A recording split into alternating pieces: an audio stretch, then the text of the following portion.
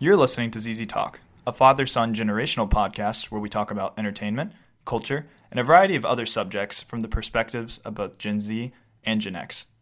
I'm Noah. I'm Greg. And this is ZZ Talk.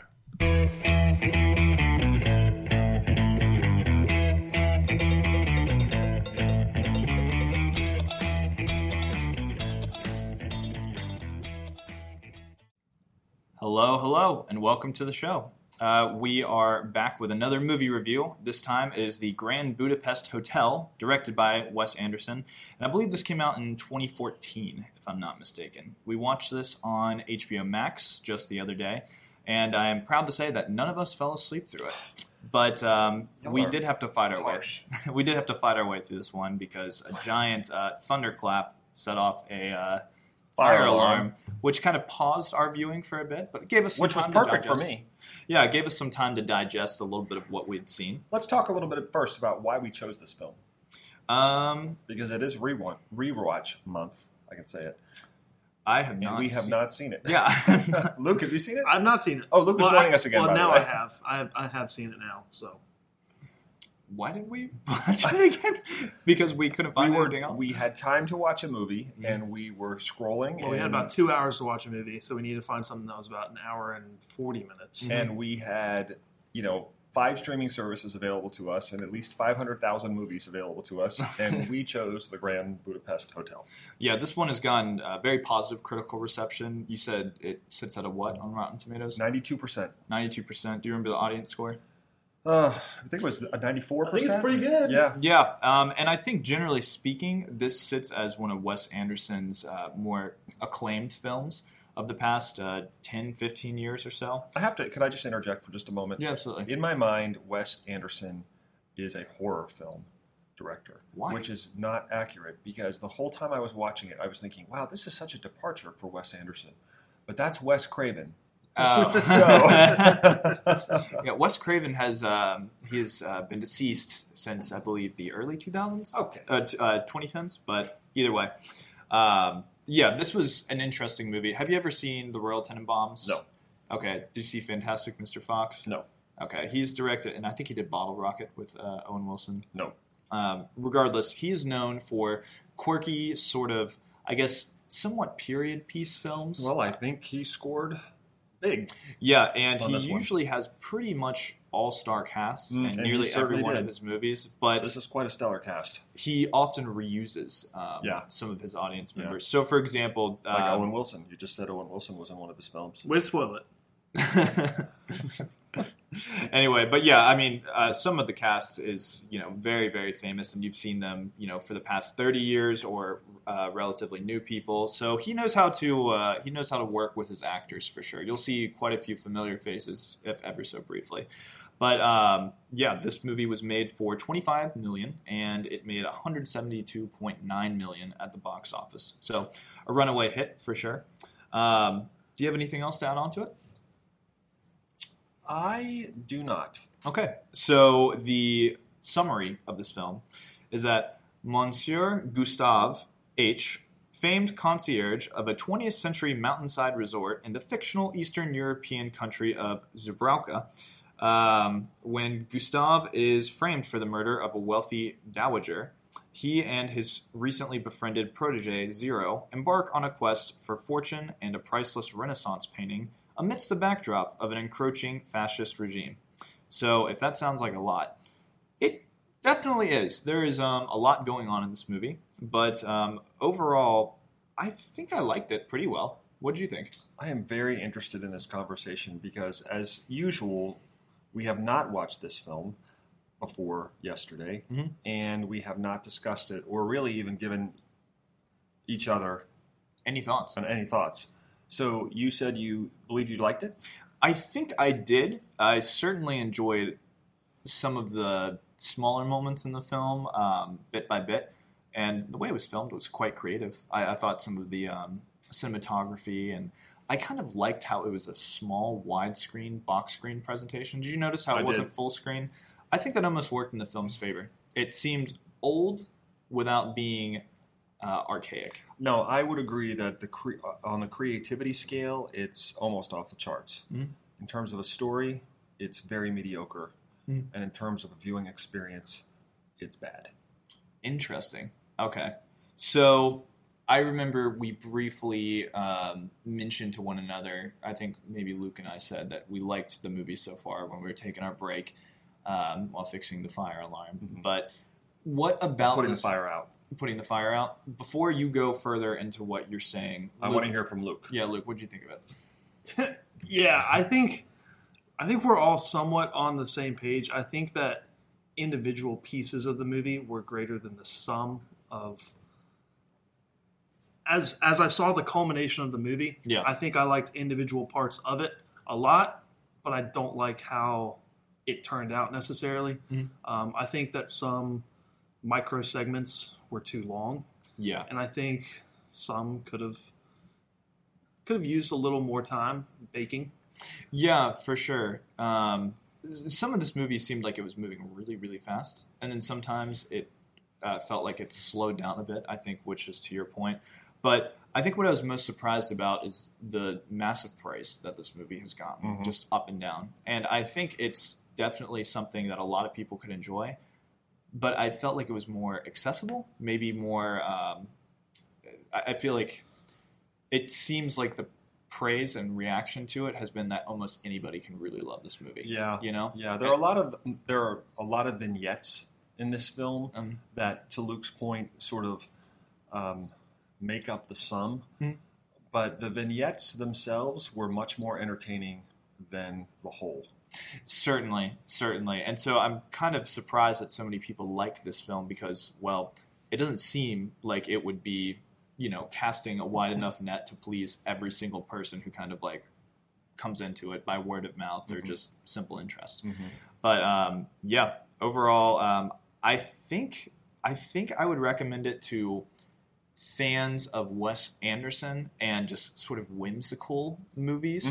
But that's a good word for this film. I don't think I would recommend it to some of my friends or people who just kind of want to go in and just watch a movie, right? I don't think it's that accessible necessarily. I think you kind of have to be in the right frame of mind for it.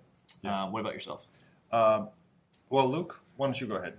Yeah. I think with everything I've said, I think I would recommend it. Maybe to somebody who's trying to broaden their cinematic horizons more so than anything. Like you said, it's not something where you can just, somebody's like, oh, I'm bored, I want to watch a movie, what should I watch? Yeah. You're not going to be like, the Grand Budapest Hotel. You got to see it. But, for somebody who at least, maybe for your super casual movie fan who watches a lot of comic book movies, watches a lot of, popular action movies, things like that that a lot of people will see, but maybe they're looking to branch out a little more. I think this is the perfect movie for them because I don't think that it is necessarily hard to watch in terms of, seeing a more creative, very, I don't know, distinctive movie experience, but also it's out there. Yeah, it's not too artsy, but it's definitely unique. Yeah. So what about you? Could you expand a little bit? Yeah, I would say that this is a film that is reflective of a really strong filmmaker, someone who had, I believe, a vision for something almost unique. Unique means one of a kind, and very few things are unique these days. But this is borderline unique. I think it had the potential of being a far stronger movie than it was. Yeah. I just felt like, to your point, Noah, there were scenes that were sort of rapid fire and entertaining, but the overall plot with the painting just seemed to drag on and on. And then it kind of didn't come around again until much later. No, I really did not enjoy this film at all. Gotcha. Well, I guess that we've all sort of given our opinions on everything that we've got here, but just one more side note. Wes Anderson has also done The Life Aquatic with Steve Zissou, Moonrise Kingdom, Isle of Dogs, The French Dispatch. Did you see any of those, Luke? No. I saw Isle of Dogs. You thought it was good? Yeah. All right, good. But yeah, so he's well known. He's had hits. He's had ups and downs. Let's talk about the cast, Noah. The cast, okay. It's pretty stacked. All right. In that case, let's sort of move into spoiler territory here because some people might Certainly want to have it surprised. But yeah, so the cast is, oh my gosh, it's a who's who of pretty much anybody who's been popular since mid 80s to up to now. I will say I did like how unexpectedly when scenes would cut, the very next scene would open with an iconic actor where I'm like, hey, there's Jeff Goldblum, Bill Bill Murray, Yeah. there's Owen Wilson, there's Willem Dafoe, Yeah, F. Murray Abraham. Tilda Swinton was actually in this movie too. She was the dowager. Yeah, she was. So I thought that was interesting because I actually didn't recognize her. Neither did I. I had to go back and see who was in the cast to actually realize that she was in it. Yeah, Jude Law was a major player in this movie as well. Jude Law can make any film better than it should be, and I would say he was the highlight. Yeah, I thought he was quite good. I thought they really only used him as kind of a plot device. They did. He was listening to the story Yeah. told by F. Murray Abraham. So But- I just feel like he didn't really have a lot to do with the actual final product. You know what I'm saying? Like Yeah. you could have put anybody in, Which is why the his role. film, for me, was not as strong as I thought it could be. Because had that character been put to better use, played by Jude Law, then I could have maybe appreciated it a little bit more. I agree with that because I think it's a good usage to say, okay, so this guy's recounting his old story, but I felt like there should have been a bigger payoff because he was like, oh, so you bought this hotel for, this reason because of your concierge. And he was like, no, I bought it because of my wife. But his wife only really lived with him, survived 2 years after they were married and whatnot. So I felt like maybe there was like a greater attachment that he had to the hotel. Well, and I would say a third of the way through the film, you knew the outcome of the film and how the film was going to reach that point, right? Yeah. So it was like, oh, okay, I was right. Absolutely. But I mean, I don't want to downplay some of the funnier aspects of this movie. I mean, there were occasional moments where, when they all just punched each other once in the face and everybody was just kind of going down, like one guy punches one guy in the face. Yeah, and that was does amusing. that. Right. And then Willem Dafoe throwing that Persian cat out of the window. And then That was the best part. Jeff Goldblum saying, did he just throw my cat out of the window? Just quirky little sort of like dark comedy here and there. So go down the list real quick of actors that we haven't mentioned who are in this film. So there's only two left that are, pretty well known that I haven't mentioned. So it's Ralph Fiennes, who is Voldemort in the Harry Potter movies. Yeah, And is Ralph also, Fiennes is a very, very He's also renowned actor. and I might get the name wrong, but Amon Goth in Schindler's List. Oh, he is in Schindler's List, but I that name sounds correct. Mm-hmm. Anyway, he's the big bad Nazi in Schindler's List. Yeah, that's what I thought. And then Adrian Brody, whose work seems to only stem from Wes Anderson movies these days, is also in this movie as one of the... I suppose he doesn't have way too much screen time, but he's one of the main antagonists, you could say. Yeah. So anyway, I thought the acting in this was good in the sense that the way they spoke, like the movie obviously had very upper echelon society, like, very classy ways of speaking with the big vocabulary, the $5 words, and occasionally tongue twisting lines, I would say. So overall, for that alone, I thought the cast did a good job of being able to sort of like speak that and make it sound I bet like if we they went back believed and in we it. looked at Oscar nominations from 2004, this had 1 or 2 for acting and probably was up for Best Picture. 2014. Yes, thank you. Sorry. Yeah, no problem. But so Luke's going to actually check on that. But what would you say was your biggest issue with this movie overall? And then maybe state one of the most positive things you thought about it. Yeah, I think overall, I saw the end of this film a third of the way in. Mhm. That was a little disappointing. So it felt very predictable in a way. Sure. I Edward thought, Norton was in this film too. That's right. Yeah.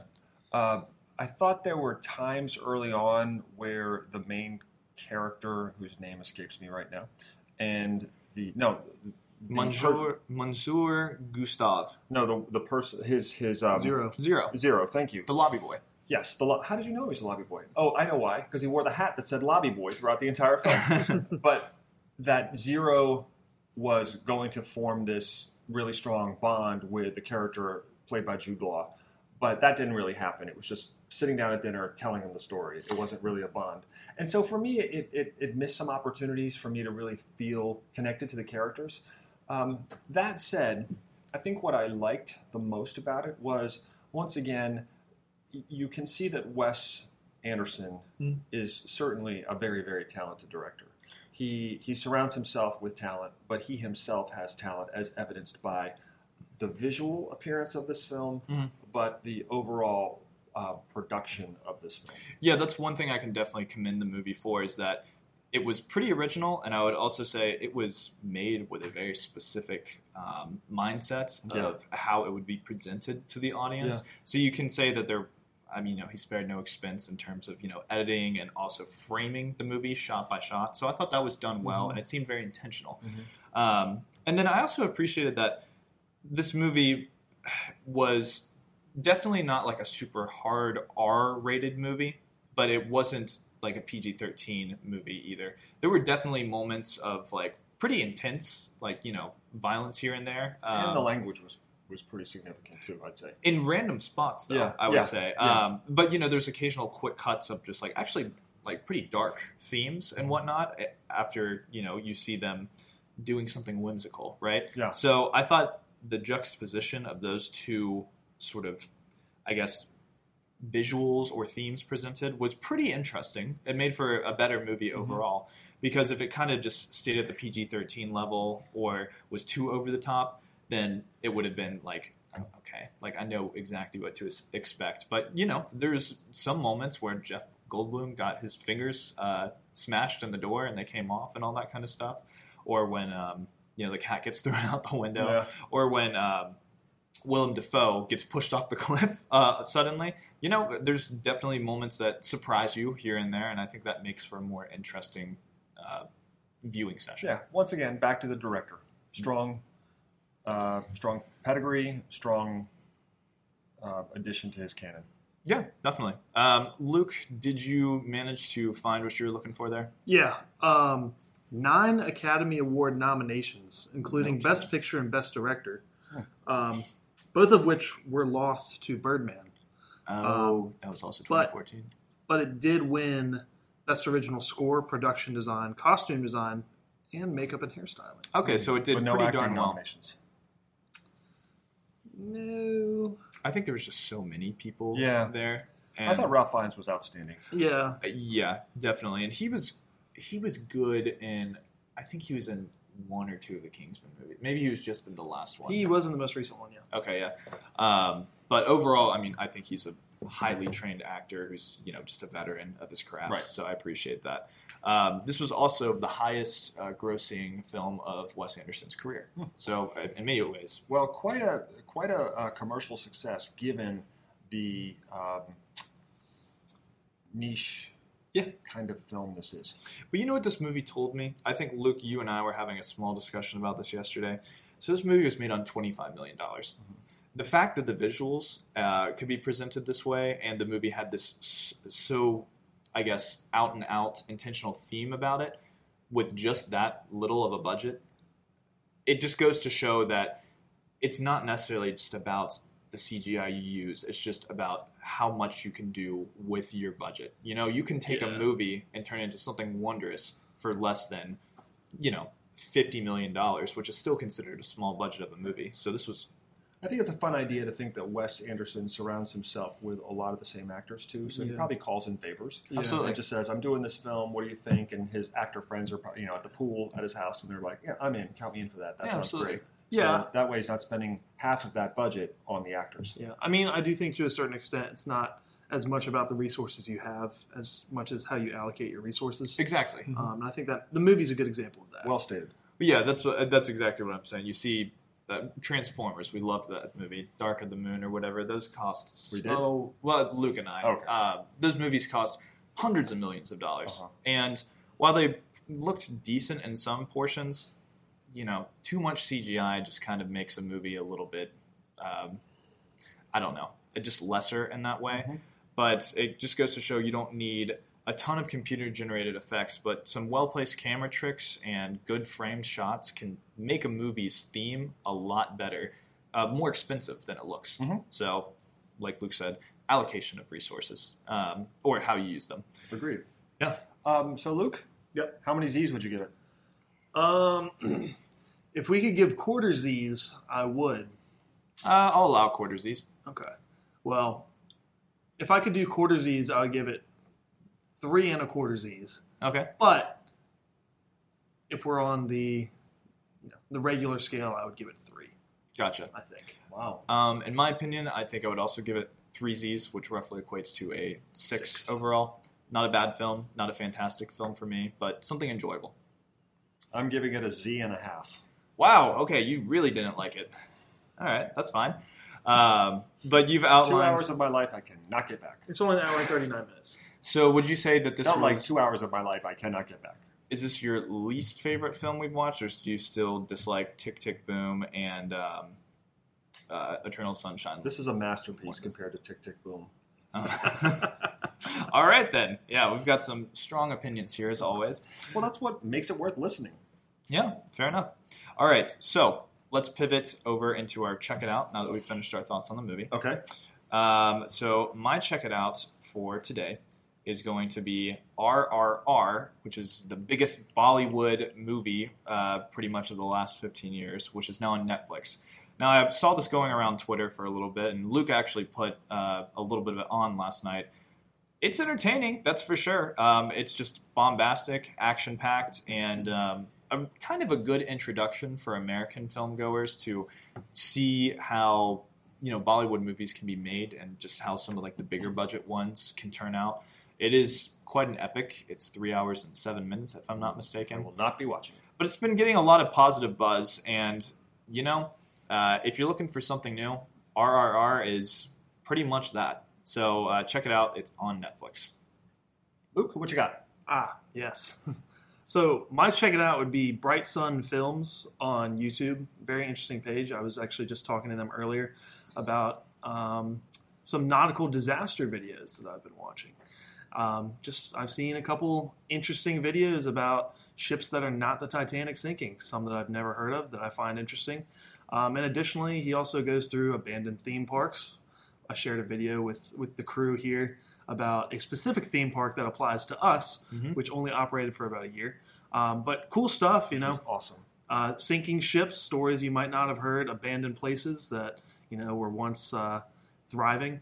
A lot of cool different types of content he's got on there. That sounds awesome. Right up my alley. Yeah, Bright Sun Films. Don't forget it. All right, what about you? Okay, so I had a different one, but I'm gonna recommend something else. There's an Instagram account that I have found to be very entertaining. Okay. And I think our listeners would also enjoy it. It's called St. Bernard Pepper. I knew you were about to say your own Instagram. Oh, a self-plug. It is not mine. It is. It belongs to a St. Bernard named Pepper. And the account has been running for about 1.5 years, and the if you want to put a face to the voice, has just discovered Reels and how to post Reels. So I recommend checking out St. Bernard Pepper to get your not so daily dose of delightful St. Bernards. Well, this is the revitalization of the account, so it seems. But yeah, it's a very nice account with very sweet pictures of our awesome dogs. So. And also the people that run the podcast. Yeah, very true. If you want to put a face to all of us, check out St. Bernard Pepper on Instagram. All right. So thank you once again for listening to another episode of our podcast. Thank you, Luke, for joining us. Anytime. Yeah, Luke's got... We will keep that in mind. Luke's got 2 more. Time. Luke has 2 more with us, and so it's been exciting to be able to do this and watch a couple films with him. But until next week, I'm Noah. I'm Greg. I'm Luke. And this is Easy Talk.